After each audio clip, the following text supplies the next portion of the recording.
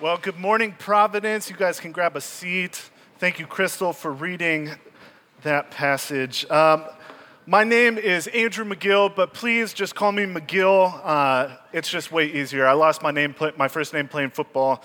But I'm one of the residents around here, and I get to open up God's Word with you. And I get the pleasure to open up God's Word with you this morning. As you know, we've been traveling through the book of Ephesians, and we are so close to being done. We have one more week after this in the book of Ephesians, and then we have finished it. And this morning, we get to look at the last appeal that Paul is going to make before he makes his closing statements. We get to look at one of my favorite passages, affectionately known as the armor of God. Paul reminds the Ephesians, and us, really, of a really important reality, that we are in a battle. Whether or not you choose to engage in this battle or not, there is a war going on, and it is a spiritual war that is being waged over your soul.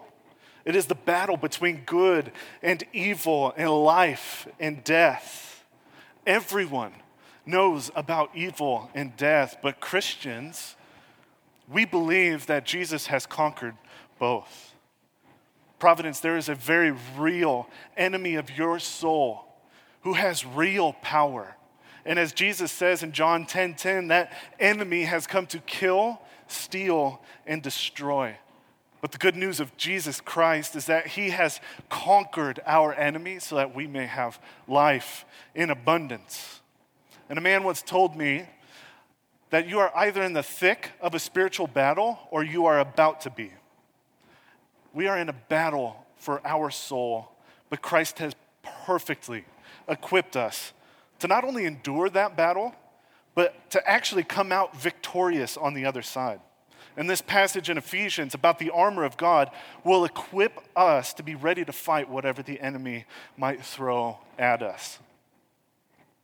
But if you missed this passage this morning, then you will be missing out on your only chance for survival in this battle.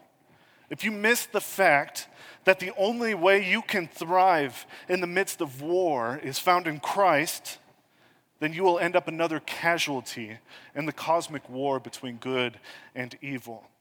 This battle is so much bigger and so much more important than getting stuck in traffic. That is not our battle. This cosmic battle is so much bigger and so much more important than keeping up with your kids' schedule. This battle is for eternity. So as we go through the text this morning, my aim is to identify three major components in our text that will actually prepare, equip, and show us how to be a conqueror and not a casualty.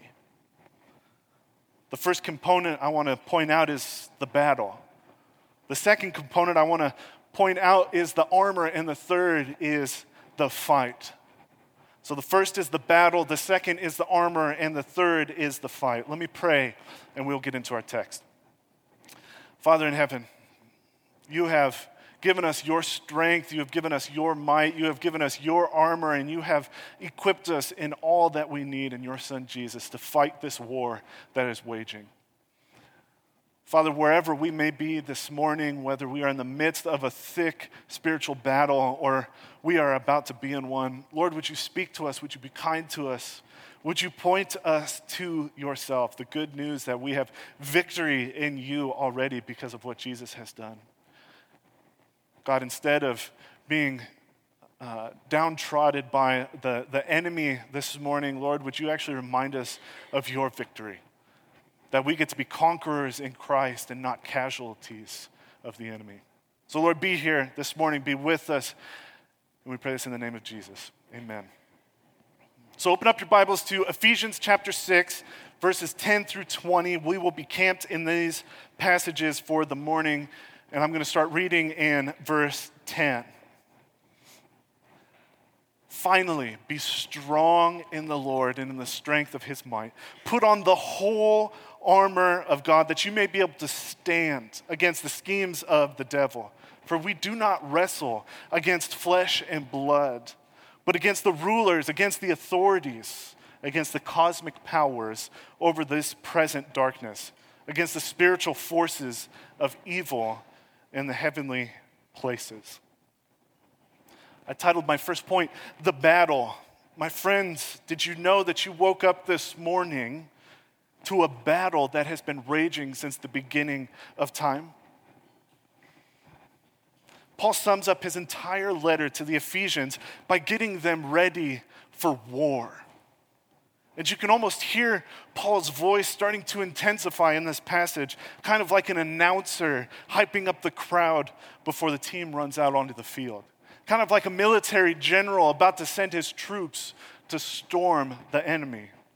Here is Paul at the end of his letter making a final plea to the Ephesians. And Paul's rally cry is, be strong. Put on your armor and stand against the schemes of the devil. So in other words, Paul is saying, get ready because the fight is here. Either you are in a battle now or you're about to be. And even now, the enemy of our soul is trying to convince us either that he has far more power than he actually does, or that he isn't real. And we all land in one of these camps. In one camp, there are people who attribute too much power to Satan. Everything that goes wrong in your day, you blame the enemy of your soul. If you have an argument with your husband or you get angry with your kids, it was the devil trying to get you upset. Or you hit every red light on your way to school, you're late for class and you failed that test, it was the devil. But then in the other camp, there are the people who don't attribute any power to the devil. There are people who don't believe that there's an enemy of your soul that wants nothing more than to lead you away from the abundant and victorious life that Christ offers. This camp believes that there is no demonic presence in the world, just sinful people and the consequences of that sin. But my friends, the Bible paints actually a very different picture. The New Testament focuses on the devil and the demonic for two purposes only. The first is to say that evil and death are defeated in Christ. The second is to warn us not to be seduced by that evil. My friends, everyone knows about evil and death. That's a very present reality. But my question to you is, did you know that Christ has overcome both? Did you know that Christ has defeated both?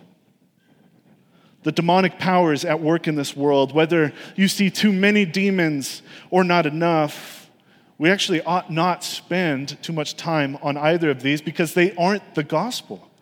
The gospel is that we have been given the victory and the armor of our champion, Jesus Christ. Amen? Oh, you guys have already forgotten that? It hasn't been that long. For those of you remember, whenever you hear amen, okay, we'll try this again. You're supposed to clap twice after you hear the word amen. Amen. Amen. Isn't it funny how quickly we forget things?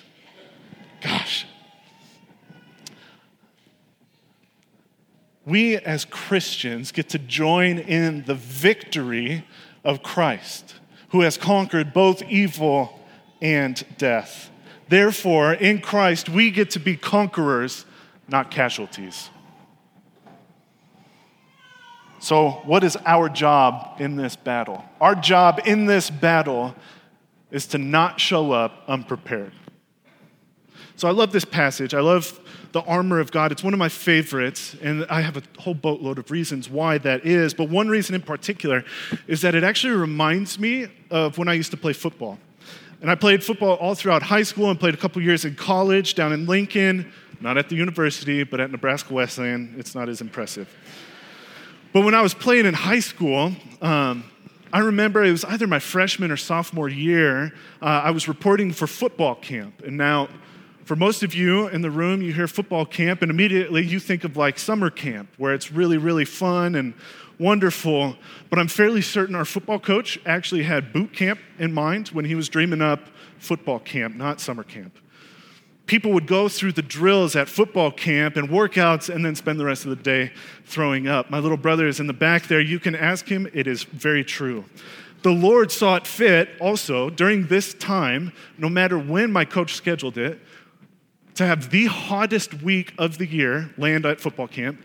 Therefore, the ground was the driest it had ever been, and it didn't matter how in shape you were, you would be sucking wind and throwing up. But I remember it was my freshman or sophomore year, and I was all ready to rock and roll. I all decked out.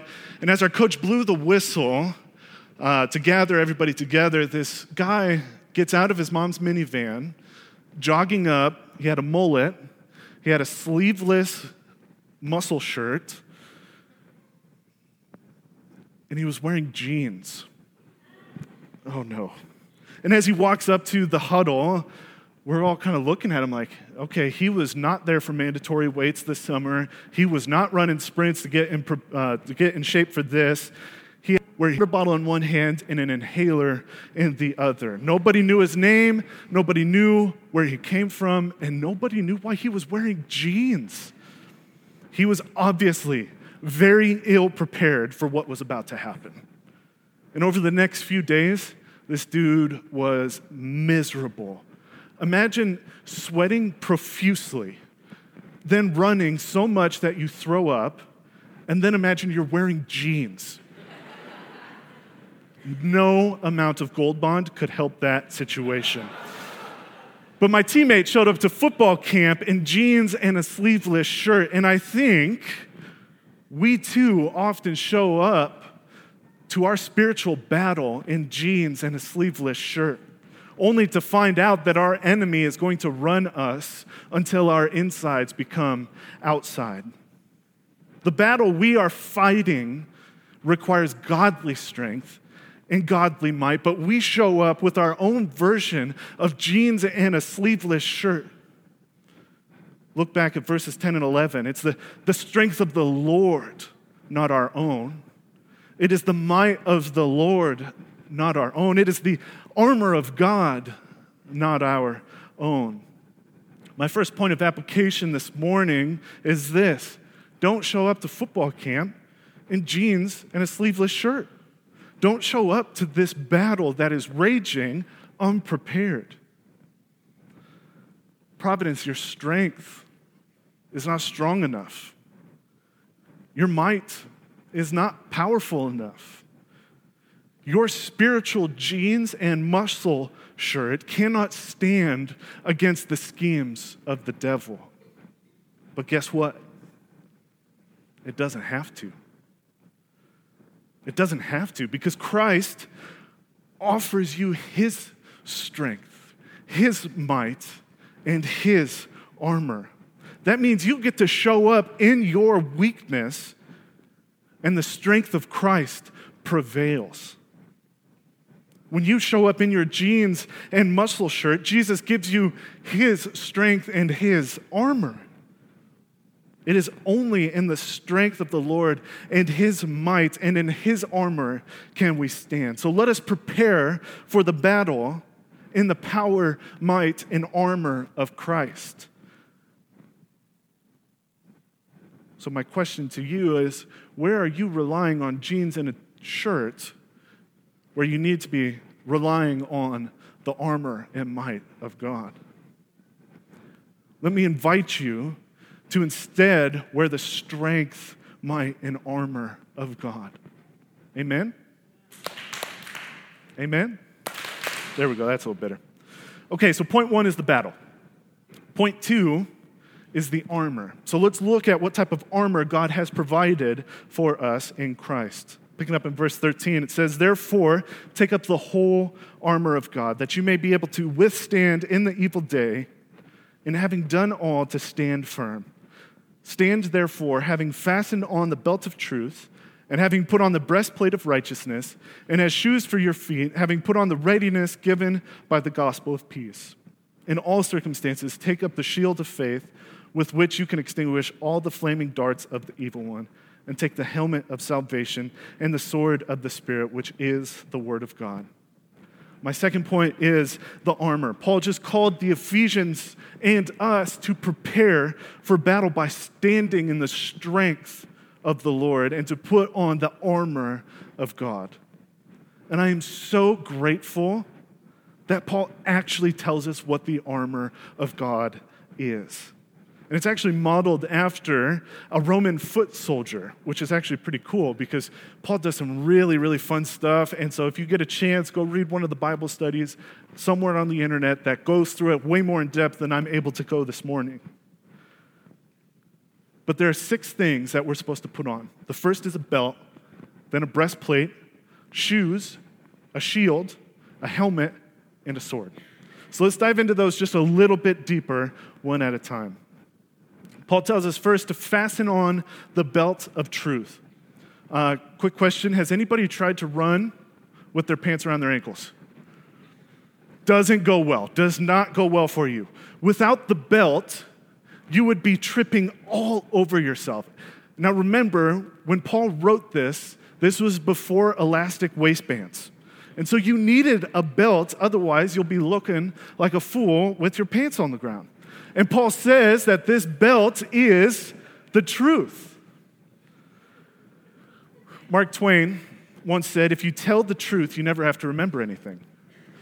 In our battle, putting on the belt of truth means no longer living in a lie.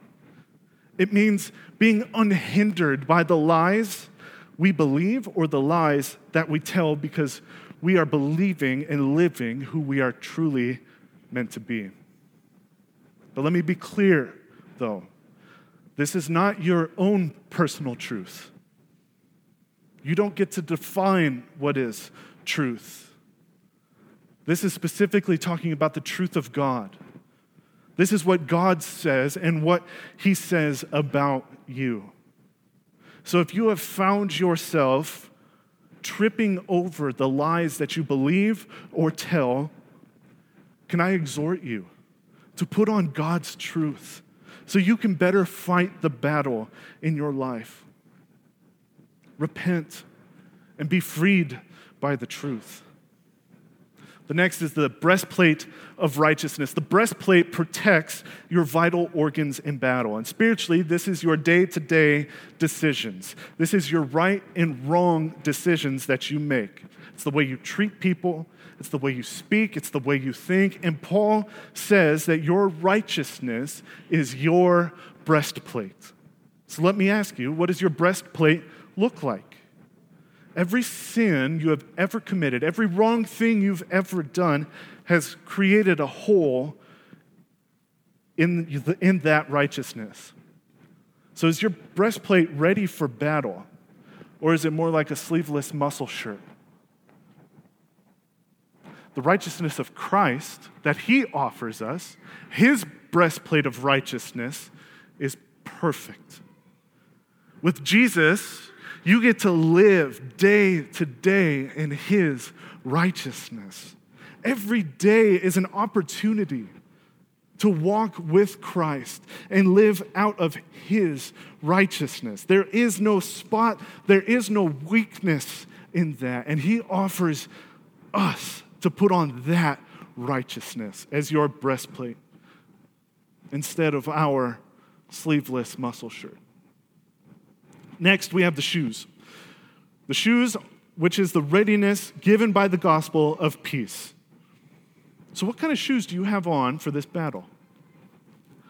Roman soldiers had these sturdy shoes that actually had little spikes on the bottom of them, kind of like football cleats, so that when the battle came, they were actually able to get good traction when they were fighting. So here's a quick little story. When I was in junior high playing basketball, we had one of my classmates showed up to basketball practice wearing sandals. And I know what you're thinking. Your school was really not very good at athletics, and you are absolutely correct.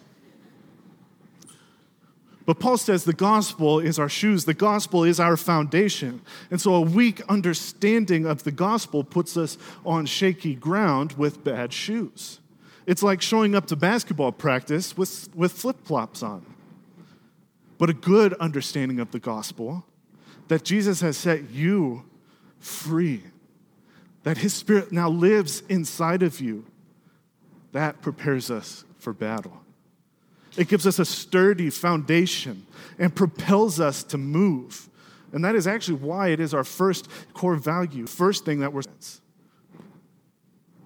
Then we get to the very next thing, which is the first thing that we're supposed to pick up.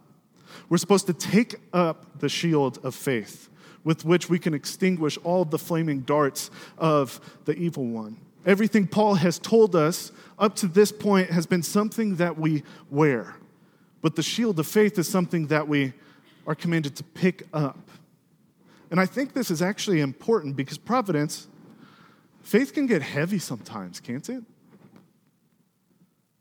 Like when you are in battle and the enemy is relentlessly attacking you, it can be hard to carry your faith. Picking up your faith every single morning is hard. And when life gets tough, having faith is not some cop-out, as some may think. It's actually hard. And can I lean in real quick to the people in the room where you might be going through something really hard?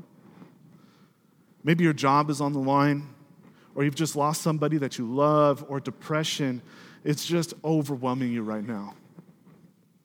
Whatever it is, the enemy will try to convince you to put your shield down, abandon your faith because it is just too heavy to keep going.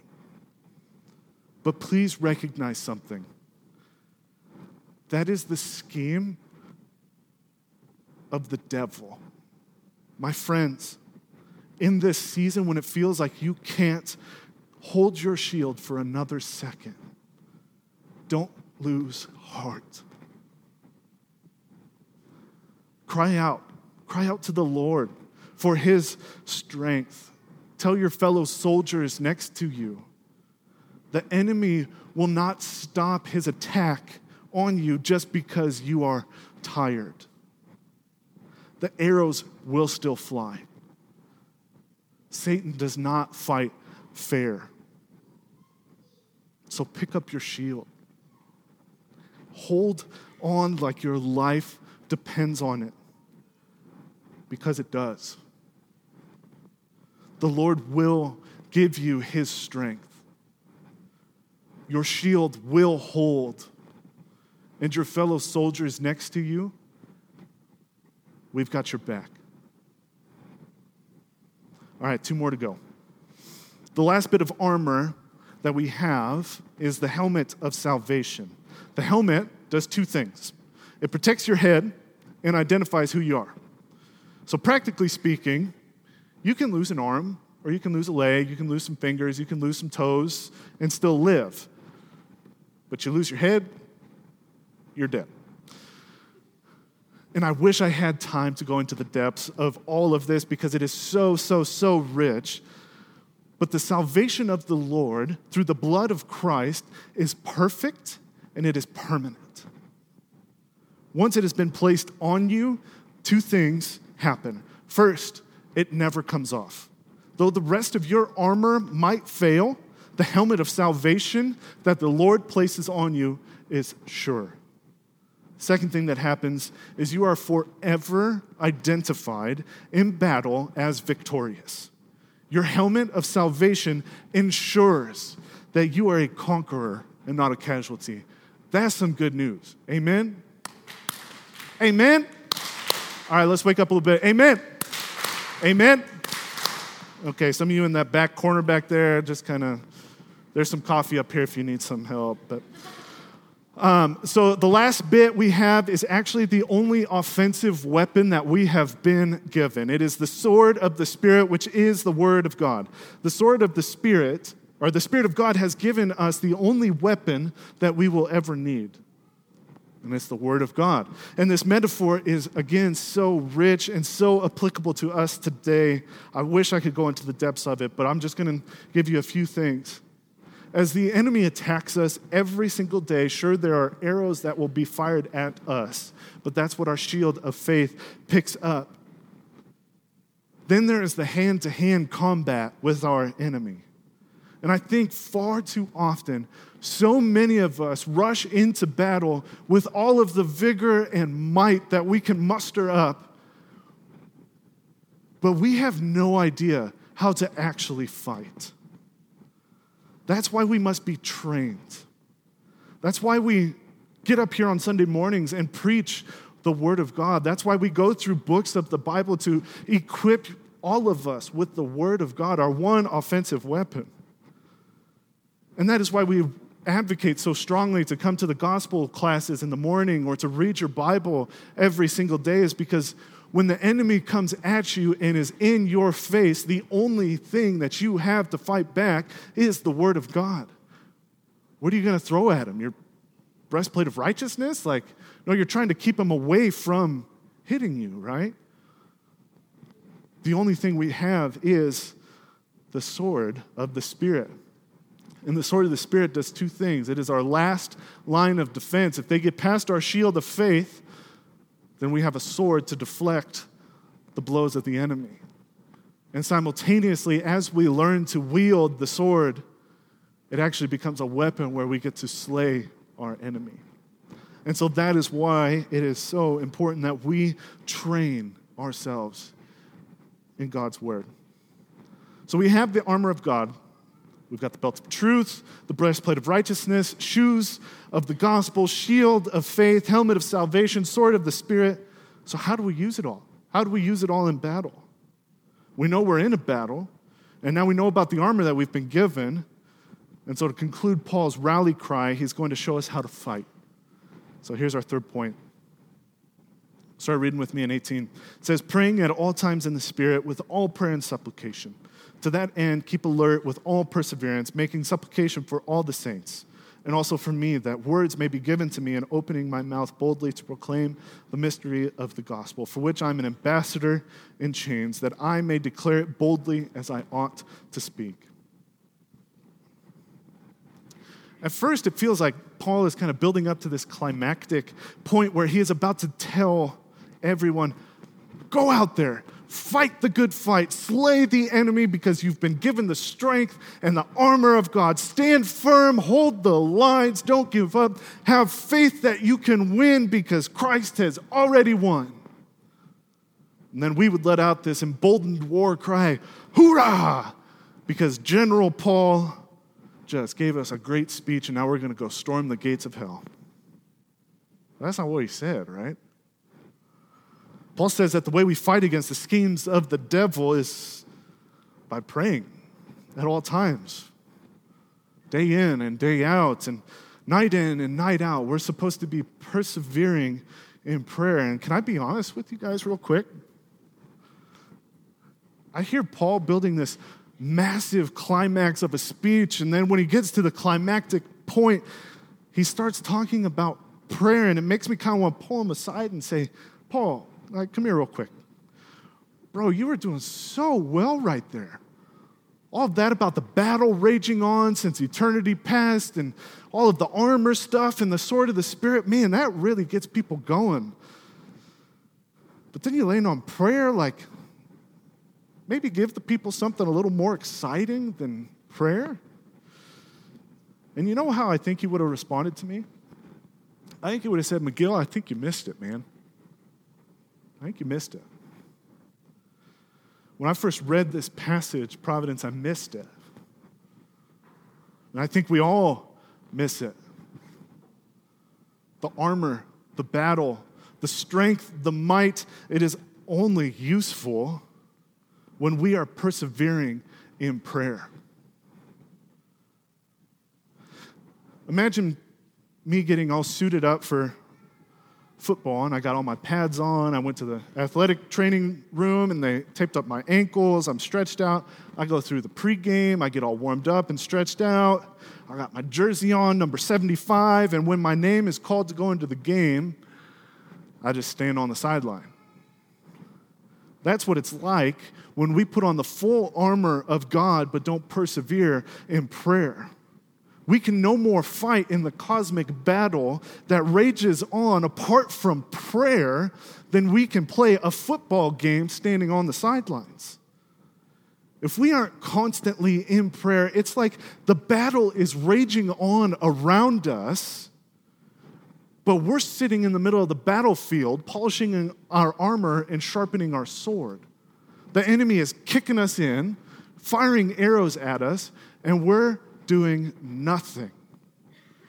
We remain checked out of this battle because we're not sure how to fight back. We have excuses like, well, I just don't know enough of my Bible. Well, I don't have enough faith right now. Or this is going on, or I'm too busy doing this, or I'm too busy doing this. My boss just said this to me. My wife just said this to me.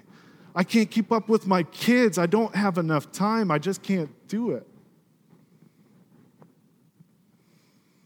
So this is where this all lands for us this morning. Providence, all of the strength of God and all of the armor of God has been given to you if you believe in Christ. And it is all utterly useless unless we depend on God in prayer. There is a battle that is raging on around us, and none of us get to opt out of this battle. But we are given the option to either be a conqueror or a casualty. And as we engage the enemy in this battle, I have to ask you, are you prepared? Are you in the strength of the Lord and the power of His might? Or are you still unprepared for battle, wearing your jeans and sleeveless shirt? And maybe you are in the strength of the Lord and you have His armor on. Then I have to ask you, why aren't you fighting? Why are you on the sideline? Can I invite you to get off of the sideline and to actually enter into the fight? To quit making excuses, to quit skipping prayer nights, to pray like your life depended on it, to pray like my life depended on it, to pray like our lives depend on it, because that is how we fight providence. And as I've been studying this passage and preparing for this morning, I've found myself very, very deeply convicted. Because as I'm thinking through the armor of God, you know what I find myself saying most times? I got this. I'm strong enough for this. I know what to do here. I've got this. So I put my jeans on and I put my sleeveless shirt on and I go start running the paces, and the enemy is just annihilating me. And I hear the Lord, particularly this past week, saying, quit depending on your own strength. I've given you all of my strength and all of my might, and I've given you my armor. Just rest in me. That has been a humongous point of conviction in my heart. And so the invitation that I want to extend to you is the one that God has also extended to me, is to actually stop striving in our own strength and to actually lean in and actually depend on the strength of the Lord. And the second area that I've been convicted is Paul says that our job is to fight by praying. And if I'm honest with you guys, I pray at night a lot of times with my wife before we go to sleep, and it's about 45 seconds before we fall asleep. I'll pray when I think about it during the day, or when I meet with somebody and I have to because that's my job. But when Paul is saying about persevering in prayer day in and day and night, that all of your thoughts are directed to the Lord in prayer, I fall woefully short of that. And I was deeply convicted this week because I have not fought, and I have not fought on your behalf. I have not been in prayer enough on your behalf. And so can I invite you to join me in praying for one another? And to pray just what Paul asked for prayer for here. One, just for all of the saints in Providence. And an easy way to do this is to pray for the people in your city group by name every day. Go through them by name every day. And two, the other thing Paul asks for prayer for is to be bold in proclaiming the gospel. So would you pray for all of the saints in your city group? And would you pray then that they would be bold in proclaiming the gospel?